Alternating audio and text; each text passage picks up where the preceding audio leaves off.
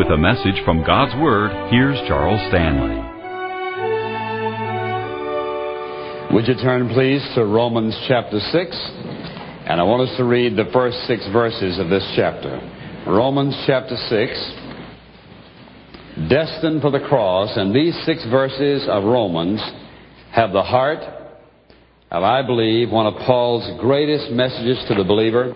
And he begins having talked about, in these first 5 chapters, the problem of sin and God's provision for that sin. And he ends up that 5th chapter by saying that as sin reigned in death, even so grace might reign through righteousness to eternal life through Jesus Christ our Lord. What shall we say then? He begins in chapter 6. Are we to continue in sin that grace may abound, having discussed how God provided that grace? May it never be. How shall we who died to sin still live in it? Do you not know that all of us who have been baptized into Christ's death have been baptized into Christ Jesus, have been baptized into His death?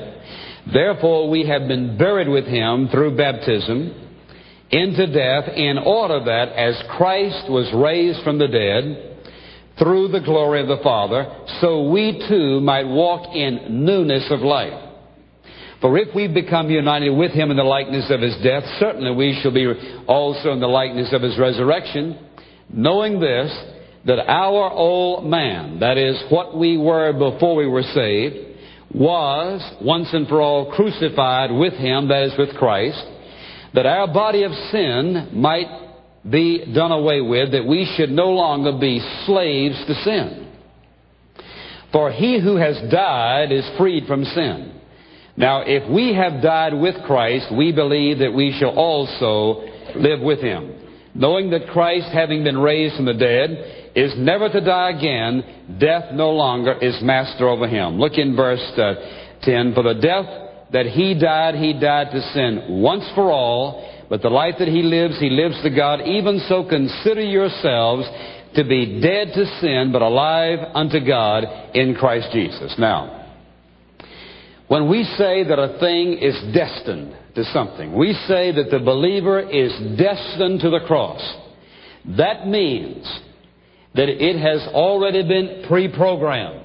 That means that the sense of direction has already been set, that God has already made a predetermination. You and I read in Romans 8:29 that God predestinated us to be conformed to the likeness of His Son. That was a predestinated act by a sovereign God. He has something in mind. So that when we come to talk about the death of Jesus Christ, we don't have any problem with a verse that says that He was the Lamb slain before the foundation of the world, because God, foreseeing that man would fall, He likewise provided a Redeemer in the Lord Jesus Christ. And so in the mind of God, Christ was that Lamb slain before the foundation of the world. So Jesus came into this world not crucified by Jews or by priests or scribes or by Romans. Jesus Christ came into this world destined to the cross. That was God's predetermined avenue and the predetermined experience for Him. He said, I've come that men might have life and have it more abundantly. I've come to give my life a ransom for many. So the cross wasn't an intervention in the life of Jesus Christ. The cross was a destined affair in the life of the Son of God. That's why He came to die. He could not have atoned for our sins without His death. Nor could we have the hope of our life here and now for victory were it not for the death of the Lord Jesus Christ on the cross. What I want you to understand in this message is this: that not only was it necessary for Jesus to die for our sins, it was likewise essential that you and I die also on that cross to deal with the sin problem itself. So that we're not talking about just Jesus dying, but He says likewise that when He died, we died. Look at that 6th verse. He says, knowing this. This isn't something we hope for, or maybe He says, knowing this, that our old man, that is what you and I were before we were saved, was once and for all crucified with Christ. identified with Him, that our body of sin, what we have here, might be, that is the power of sin in our body, may be done away with, that we should no longer be the slaves to sin. God has predetermined to conform us and shape us in the likeness of His Son. In order for that to be a living experience in our life, the believer must experience the cross now as Jesus experienced it 2,000 years ago. And I'm aware that to some people that is a very, very strange idea, but I want you to listen very carefully. You and I are as destined for the cross as Jesus was. And I want to show you why that is absolutely essential. In fact, it is just as essential for you and I to go to the cross. In fact, without our going to the cross, there is no real victory in this life, any more than you have rain without clouds or sunshine without a sun. There is no victory apart from the believer going to the cross. It is the last place we want to go to, because in essence, here's what that means. That God has destined, predetermined that every single one of His children would come to the place in their life at some time, the sooner or the better, whereby looking at the center of their life. What is it that governs us? What is it that controls us? What is it that determines the decision-making process in our life? Whatever that is key. Whatever that is priority. The cross in the life of the believer is just as essential as the cross in the life of Jesus Christ to take care of my sins. Just as essential is the cross in the life of the believer to take care of the sin problem in every single believer. Now, we've said before, there are multitudes of people who give their life to Jesus Christ early in life, late in life, and they begin immediately trying to do better and recognize that even having been saved, something isn't right. That our self-efforts to improve ourselves and to do better and to be better somehow isn't working. There is something in the machinery that doesn't work.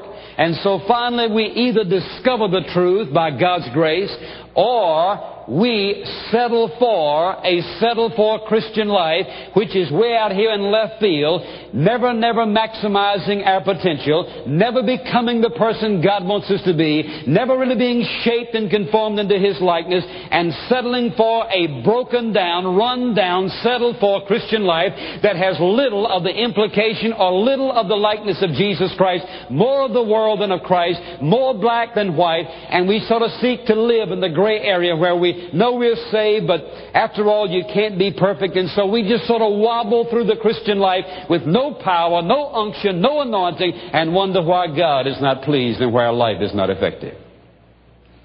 And my friend, what I want to say to you today is that that's not God's plan for you. God has not settled for a life for you. God hasn't settled for anything less for you and me than crucifixion.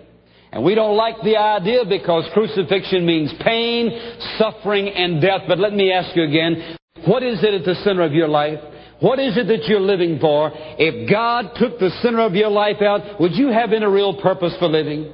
If Jesus Christ is not at the center of your life, something else has priority over Him. There's something in your life that has a position that it should not have. It does not mean it should not be in your life somewhere, but only one thing has the right to be in this position, and that is the person of Jesus Christ. Now, I want you to watch something very carefully, because you see, some things that we think that God suddenly changes His mind about and intervenes in our life and changes isn't something He's changed. It was predetermined before the foundation of the world. Listen, He says that God has predestinated us to be conformed to the likeness of His Son. That is, He's already predetermined that, and having predetermined that, He likewise has destined every single believer for the cross. Now, historically speaking, listen to what He says in verse 6. Historically speaking, He says that God, in His mind, has already crucified every single believer with Christ. So that historically, judicially, from God's point of view, it is already an established fact. It is a truth that every believer has been crucified. It is a truth that every believer has been set free from sin. It is a truth that every believer has had the power of sin canceled in his life. That is the truth as the Bible teaches, as God knows it, and as it is. but in the living, practical reality of everyday living. In the experience of my life, the question is this: does sin still have its power? Is sin still enslaving me? Am I free to become the person God wants me to be? Am I free to do the things that God wants to do in my life? Is Jesus Christ really Lord? Is the Holy Spirit the one who is governing and guiding my life? Is Christ at the heart? Could we take everything else out of my life and somebody say, what is at the center of your life? Life itself, Jesus. For if anything else is there and you take it away, if that is your reason for living, you no longer have a reason for living. But if Christ is at the center of your life, having crucified everything else in your life and put it upon the cross, you still have life's only ultimate, genuine, eternal reason for being alive, and that is that Christ has become your life. So I want to show you why the cross is absolutely essential. It is the matter of choice. Now, we do have a choice to some degree. That is a choice whether to allow Him to experientially in our life do what historically He's already done. He says we have been crucified. But in the experience of our daily life, we do have a choice. Now, sometimes God pushes us along, and some of you will struggle, and you will fret and fume and fight and claw and do everything possible to avoid the cross. Some of you may have the tragic experience of being able to avoid it. I certainly hope not. You may be able to avoid it in your daily experience. Historically, He says He's already crucified you. But if you do not acknowledge that and live on the basis of what is true, and you escape and experience the cross life, I'm going to tell you, you may have escaped some pain, only, my friend, to experience greater pain, greater disappointment, and one of these days, life's greatest disappointment. Let me show you why God has predetermined and destined every single one of us to come to the cross in our daily experience. Let's go back, for example, to Romans chapter 5 for a moment. You recall, in the very beginning, the problem began with man's fall. He says in Romans chapter 5, verse 12, therefore, just as through one man, that is Adam, sin entered into the world, having poisoned the whole stream of humanity, and death through sin, poisoning the whole stream, death passed to all men because all sinned. That put man in a state, a condition, a disposition, a tendency, and enslavement of sin. So that every man from Adam has had a disposition of sin, a tendency away from God. He is in a condition of being sinful. That is his very nature. He is by nature sinful. So that man fell. God knew that man was going to fall. And then what did man do? Man began to make a fatal mistake that's always fatal. That is, he began attempting to, listen now, to change his condition of sinfulness by self-effort, by doing things that appear to be good, by correcting things that seem to be wrong. Man began the process of improving a sinful nature. Now, if a person's nature is sinful, everything, listen, the motivation of everything that person does, if their nature is sinful, the ultimate root motivation is still sinful. So how can you improve that which by nature is sinful if the actions and the motivations and the activities and the conversation, the conduct is all rooted in the same roots of sinfulness? There is no way to improve that. So that man's attempt to improve himself was a total failure. For the simple reason that God knew that man could not improve himself. That's why God's provision for man's redemption isn't self-improvement, but rather it is the replacement of the old man. That's why He said, our old man, that is what you and I were before we were saved, He says, has been nailed to the cross. So that the crucifixion of the believer, which happened 2,000 years ago when Jesus died, what you and I were before we were saved, He says He's nailed that to the cross. He crucified us with the Lord Jesus Christ. So when man fell, his attempt to improve himself and working in every possible form and fashion to make life better for himself, improving himself, making himself better, it failed. Because you see, there's no way, when the roots are poisoned, my friend, you can put anything you want to on the limbs, but the truth is that ultimately the poison in the roots runs in the trunk, out in the stem, into the fruit. The whole thing is poisoned. You can color oranges green, You can color lemons purple, they're still the same. The root is there, and the nature that runs through that will never change. Therefore, man found himself in an absolutely helpless condition. How can that which is poison at the root, poison at the very root and the core, how could it ever change itself? It can't change itself. And so man attempts to change himself and to improve, and he cannot. The whole world system, which is an expression of what? It is an expression of the sinful nature of man to improve himself, to improve his environment, and to improve his own self-image. The whole thing is in the state of disintegration, and the Bible says that one of these days, every single thing that man has made will end up in fine, finite, dusty ashes. Because it is the work of human improvement. It is the work of man. God saw fallen man. What did He do? He reached down to the person of His Son, the Lord Jesus Christ, and did what? He did for him what he could not do for himself. Now look, if you will, in verse 17, same chapter of Romans. For if by the transgression of one death reigned through the one, that is, through Adam, much more those who receive the... Listen, watch this. Talking about us now. Those who receive the abundance of grace and of the gift of righteousness will reign in life through the one Jesus Christ. Now watch this. Watch this. Listen. Do you want to sort of shovel it through life the best you can, with a settled for life, living in defeat, a little bit of victory, more defeat, roller coaster, more down than up? Or do you want to do what He says? He says, reign in life. Brother, that means having victory over sin in our life, victory over temptation in life, victory over those things that would defeat us and mock and mar our life. Living out the expression of the life of God. For as He says, every single believer is to be a living, walking expression of divine life here on this earth. He says, having received the abundance of God's grace and of the gift of righteousness, and having received the abundance of grace, having received the gift of righteousness, He says, we will reign, we will reign in life here and now through the Lord Jesus Christ. Now that's God's goal. Listen. It is His goal that you and I live reigning in the Lord Jesus Christ, indwelt by the Holy Spirit, governed by Him, working in us and through us, moment by moment, day by day. That's God's goal, shaping us in the likeness of His Son. Reigning in life. But how does God bring us to that position of reigning in life? Man fell. His self-improvement was a tragic failure. It won't work. It never has worked. It cannot work. So God reached down and gave to man what? He gave him a whole new lease on life. Look in verse 18. So then as through one transgression, that is through Adam, there resulted condemnation to all men.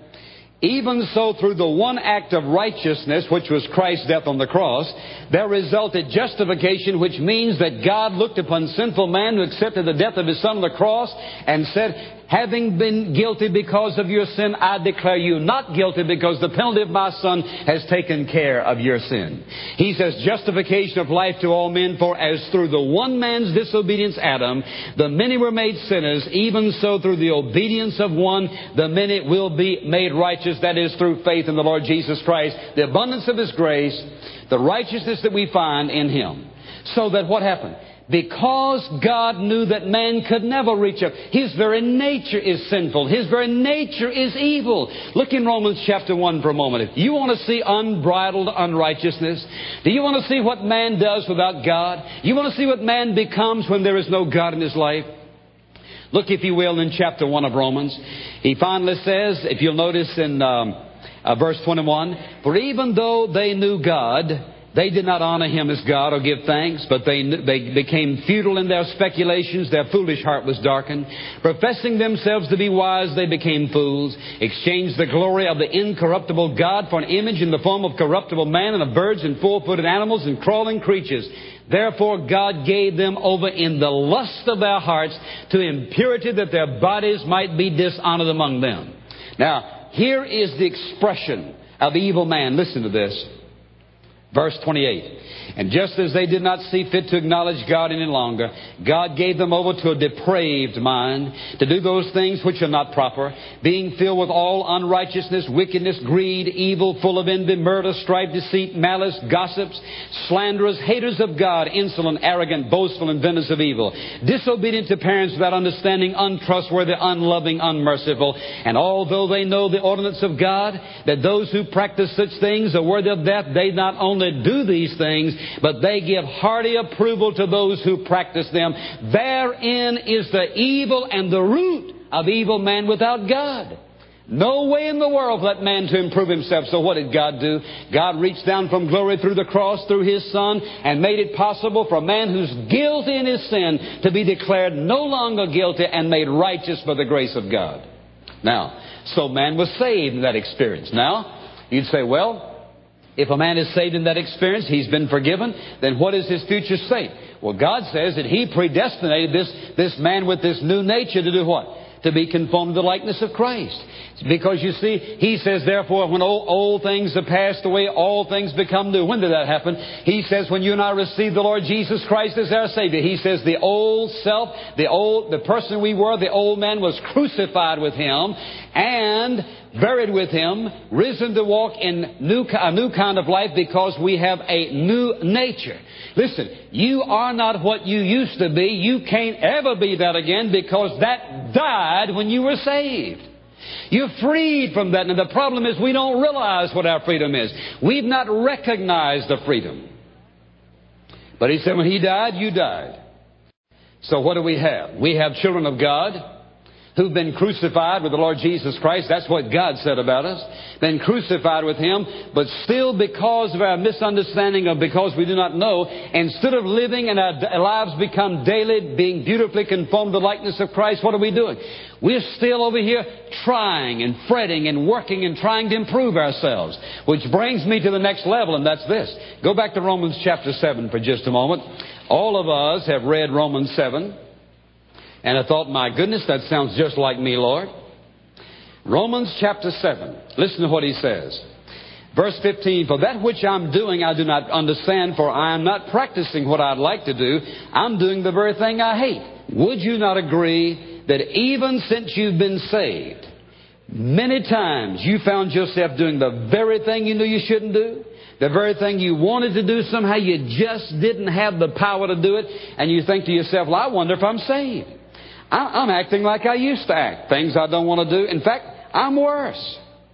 In fact, what difference is it? Before, I wanted to do better at times and I couldn't do better. Now that I'm saved, my name's written in the Lamb's Book of Life. I know that I'm heaven bound. And I'm still having problems. And sometimes with the same old habits and the same old problems.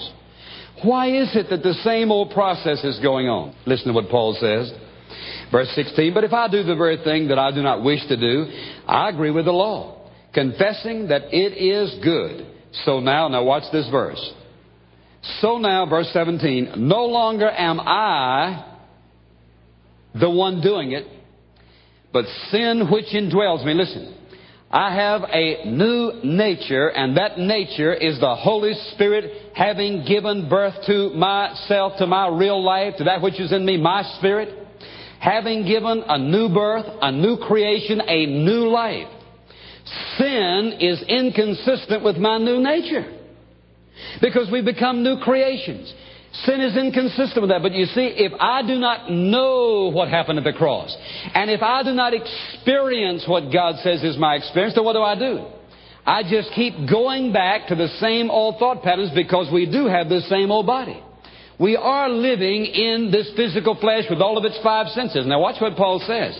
Verse 17. No longer am I the one doing it. That is the new, crucified, resurrected Paul. But sin which dwells in me, the old sin principle is here. As long as we've got flesh, brother, you're going to have appetites. And those appetites can get out of control the moment you allow them to get out of control. But what he's saying is this. The new man is now governed by the Spirit. The old man was governed by this whole fleshly mess. This was the governing process. Now Christ is in our life. The Holy Spirit is in control. The old man crucified, been to the cross, and having been to the cross now, I know that the Holy Spirit, who is God in my life, who is who is lording it over my life by my own act of will, of submission to Him. Now we have power to overcome sin, so that He says in these verses, we no longer have to be enslaved to those habits. Why? Because we've been freed from that, liberated. But listen, if I do not know that I'm free, if I don't know that I'm liberated, if I don't know the chains are off, listen, if a man's in prison and he's freed and he doesn't know he's free, he's not going to try to get out. And you see, there are many of God's people who are saved but imprisoned by habits and fears and anxieties and worries, and they don't know that there's freedom, because the freedom comes on the other side of the cross. When I'm willing to come to that cross and let God plaster everything dear to me on that cross and say to Him, I die to everything dear to me, that's when I become a free man. But until then, I've got to hold on to the things that give me substance for life and meaning to live. And listen, when Jesus Christ puts everything on the cross, when you come to the place that He can put everything on the cross, what does that do? That frees us from the attachments of this world. It doesn't mean that God's going to take away everything. It just means that we become freed from having to hold on to get our self-esteem and our acceptance out of anything we do or have. Now listen to what He says. He says, for I know in verse 18 that nothing good dwells in me, that is in my old flesh. For the wishing to do good is present, but the doing of the good's not. For the good that I wish I do not do, but I practice the very evil I don't want to do. Verse 20. But if I'm doing the very thing I do not wish, I am no longer the one doing it, but sin which dwells in me. I find then the principle that evil is present in me, the one who wishes to do good. For I joyfully concur with the law of God in the inner man. Now listen. Watch this. This is why the cross, that all of us are destined for the cross. What did we say? First of all, that God put man in a perfect situation and he failed. Man's self-improvement was a futile mistake. God reached down and redeemed him. And God showed him that his destination was to be conformed to the likeness of Christ on this earth, that you and I are to be the living, walking expressions of divine life here on earth. To see us is to see Christ. We are not the same as Christ, but indwelt by Him. To experience Him. Now, even having been saved and recognizing what His ultimate goal is, how does God get us in the position of walking in freedom? How does He get us to the position of being freed and liberated? It is not man's effort. Man may want to do the good. He can't do good. And that's why God has destined every single one of us to come to the cross in our human daily experience. You say, now, what do you mean by that? I mean simply this. That His desire for our life is to live in and through us, and our life ought to be a living expression of the life of Christ. That's what He's doing in us. He wants to so live in us that these are His hands, His eyes, His lips, His feet. That you and I, in our secular vocation, that's the way we make a living as the saints of God, as we live out the life of Jesus, which must be paramount over vocation and everything else. Doesn't mean you have to go out and quit your job and say, I just want to be a Christian. We're not talking about that. I'm saying, what's paramount? What is pivotal? What is at the pinnacle? What is the zenith? What's the hub of your life? Is it your vocation or Christ? Is it your family or Jesus? What is at the center of your life? What God wants to do is to eliminate. He wants to put everything that's at the center of your life on the cross except Jesus. He wants everything nailed there, and then let Christ live through you in your vocation with your family and your friends and whatever prosperity and whatever financial situation yours may be. God simply wants to express the life of Himself through your life. And as long as I'm holding on to anything in this world that has first place in my life, then, my friend, the liberty and the freedom is not there. Now notice what he says back over in the 6th chapter. He says, knowing this, that our old man, that is what you were before you were saved, has been crucified with Him. That our body of sin might be done away with, that is the power of it in our life, is broken. That we should no longer be slaves to sin, for he who has died is freed from sin. Now watch. If that's true, if that is true, and it is true, the question is, what about the experiencing of that? Paul said historically, when Jesus died, every believer was identified with him. When we go through baptismal waters, you know, it's amazing to me. People talk about whether you sprinkle or pour or immerse. The issue is, what is the meaning of it? When we take people in these baptismal waters, into those waters they go, which is a picture, not only of the death, burial, and resurrection of Jesus Christ, but a picture of what? Of our death, our burial, and our resurrection, to be seated at the right hand of the Father in the heavenlies, seated in the heavenlies in Him with my feet on the ground, and His life living within me, expressing His godly life through us. That's what it's all about. We take people through the baptismal waters, burying them in the water, raising them up again, to walk in newness of life. We say, what is it? A picture of our crucifixion. We die, we are buried, we rise to walk in newness of life. And you see, here's Paul's confession of his experience. Now he says, historically it's already happened. In the mind of God it's done. Judicially it's already happened. In experience, what is it? Here's Paul's experience. He says, I am crucified with Christ. Nevertheless, I live. Yet not I. That is not the old Paul, the new Paul. Not I. But now Christ is living within me.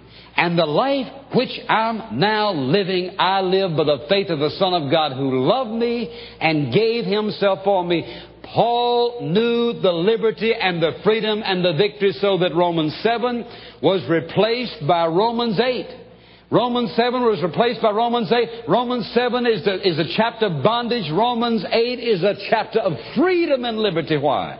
Because the crucifixion, the experience of dying, my friend, had become a living experience in his life. Now listen.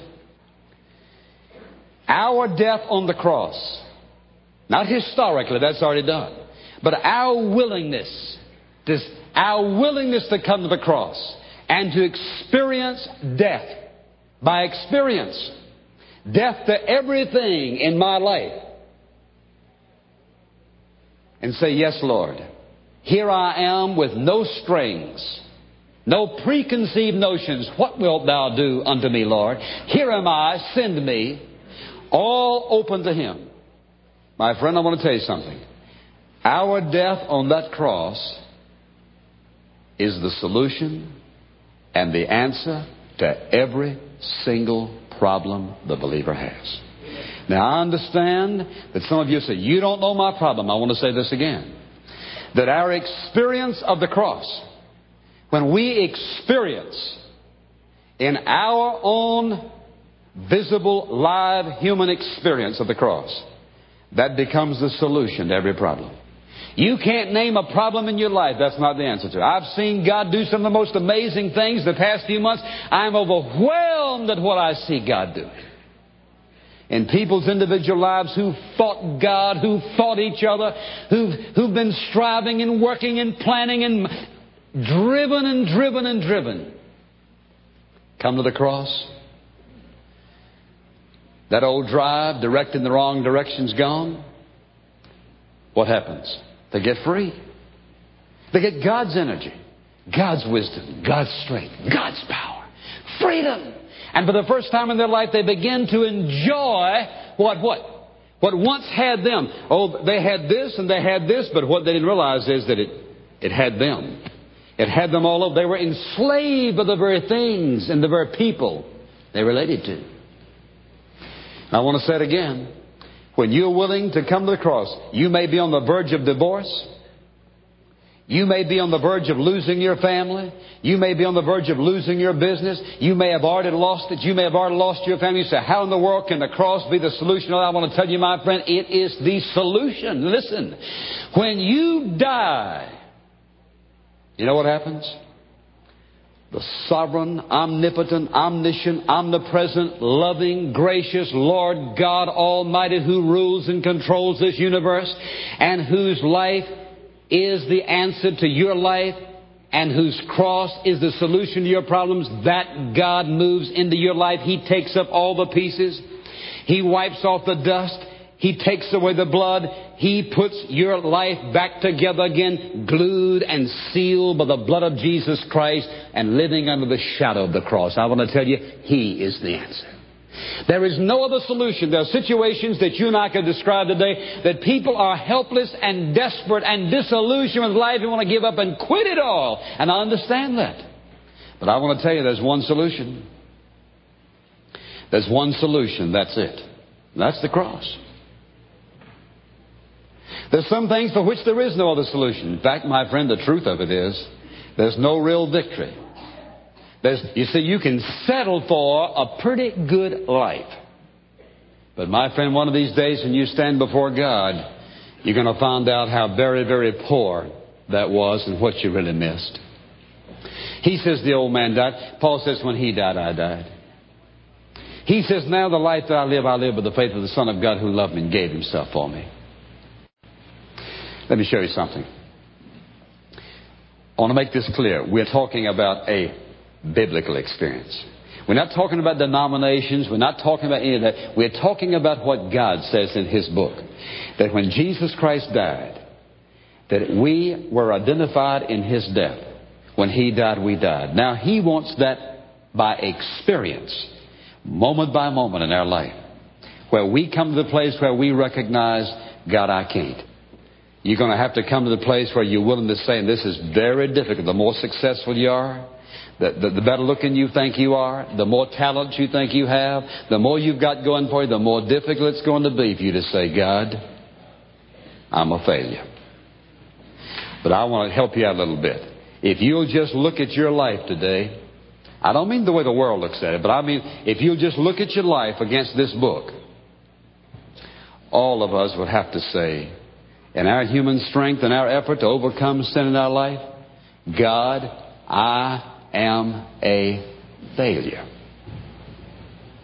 Now, I know all about what all the success books talk about, I fail versus I am a failure. But I want to tell you, when it comes to living the Christian life, we are failures. Amen? We are failures. Let's face it. I mean, we have flat failed. We have failed because we are failures. And we'll keep on failing because we'll keep on being a failure until I'm willing for God to do with my life on the cross what He desires. First of all, I'm a failure. Secondly, you have to ask yourself this question, Lord, what's at the center of my life? And my friend, I can't answer that for anybody but myself. What's at the center of your life? I mean, really at the center. Is it your wife? Is that what you're living for? Your husband? Your children? Well, isn't it all right to live for my children? No. If God takes away your children, what do you have to live for? What is at the core of your life? What's at the center of your life? Is it your business? Suppose you lose that. You don't have anything to live for. You say, well, it doesn't make any difference what you name. My friend, we have to ask ourselves the question, what is the driving force at the center of our life? And then thirdly, if I'm going to really let God make that an experience in my life, I've got to be willing to come to this place to say, Lord, you have permission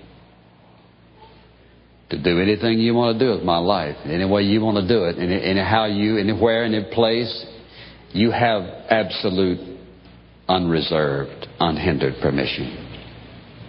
Listen, when you drive a man's hands with big spikes to the cross and drive his feet there, there's not a whole lot more he can do, is there? There he hangs to die. Let me tell you something. That's the sweetest death that God could provide. Because you see, God knows. You turn that cross around, what do you have? You have the most beautiful life God could ever provide. But you see, He's got to get rid of all the stuff, the junk, the things, the ideas, the thoughts that govern and control and want to take over our life. Let me ask you a question. Does God have permission to sift through all your relationships and all you own and all you have and all your dreams and all your goals and all your ideas? Does He have the privilege? Have you given Him the privilege today, Lord? Just sift all that. Whatever comes out, that's fine. Whatever you want to take is all right. Just sift it. Have you told Him He could sift your life? Are you willing to say to Him, Lord, I take my position on the cross, and I die to everything dear to me, You can sift everything I have, and you're welcome to keep what you know ought not to be in my life. Have you ever told him that? And then, my friend, the biggest battle you're going to have is this battle right here. It's the battle of accepting by faith what he said. Listen, he said, when he died, I died. I'm going to tell you what's going to happen. Satan's going to say to you, what a foolish statement that is. Look how alive you are. But you have to go back to God's Word. He said, wherein in times past you were dead in trespasses and sins. Brother, you had the blood flowing in your veins, and this old flesh operated, and if everything would work and coordinate, but God said you were dead. Now let me ask you a question. And here's the biggest battle you're going to have.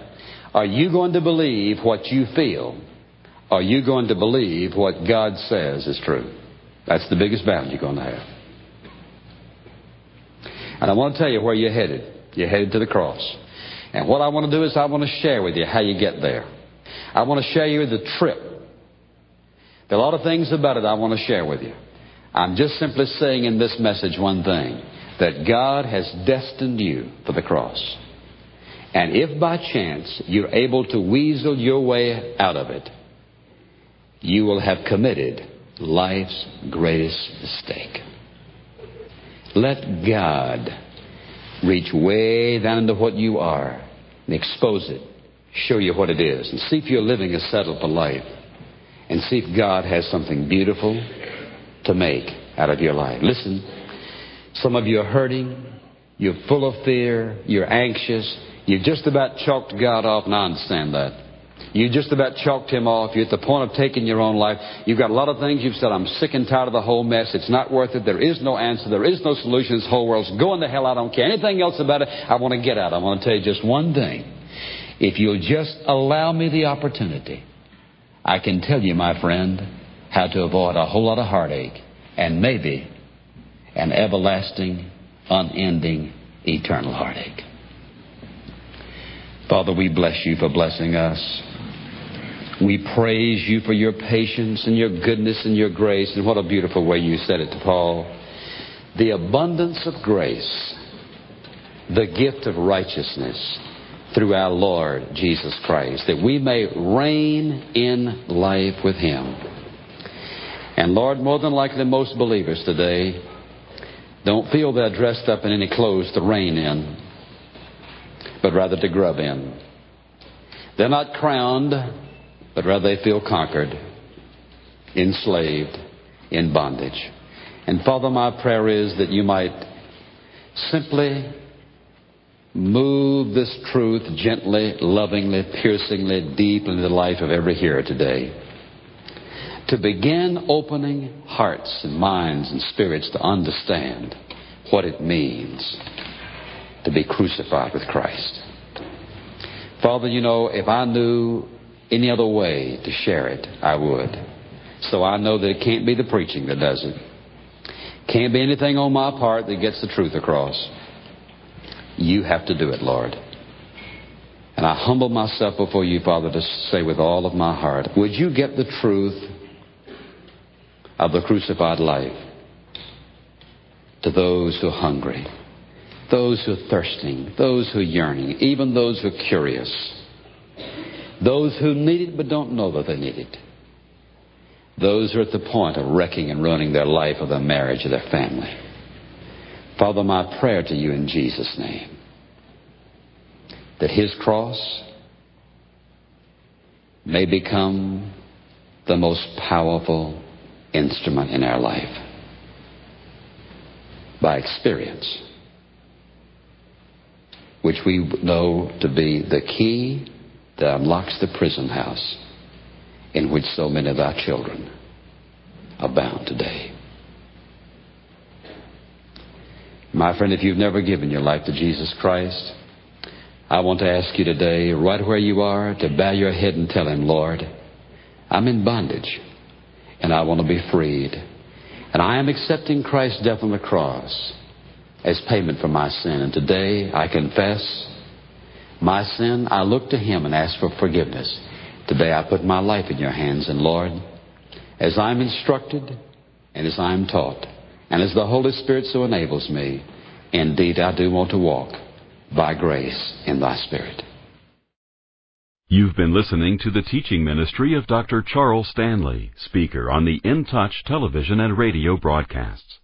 To order additional copies of this message, or for a catalog listing available video and audio copies of other messages by Dr. Stanley, call toll-free 1-800-323-3747, or place an order online when you visit our website at intouch.org.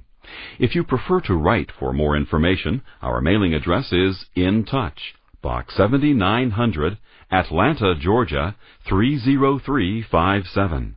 If outside the USA, please contact your local In Touch office. This has been a production of In Touch Ministries, Atlanta, Georgia.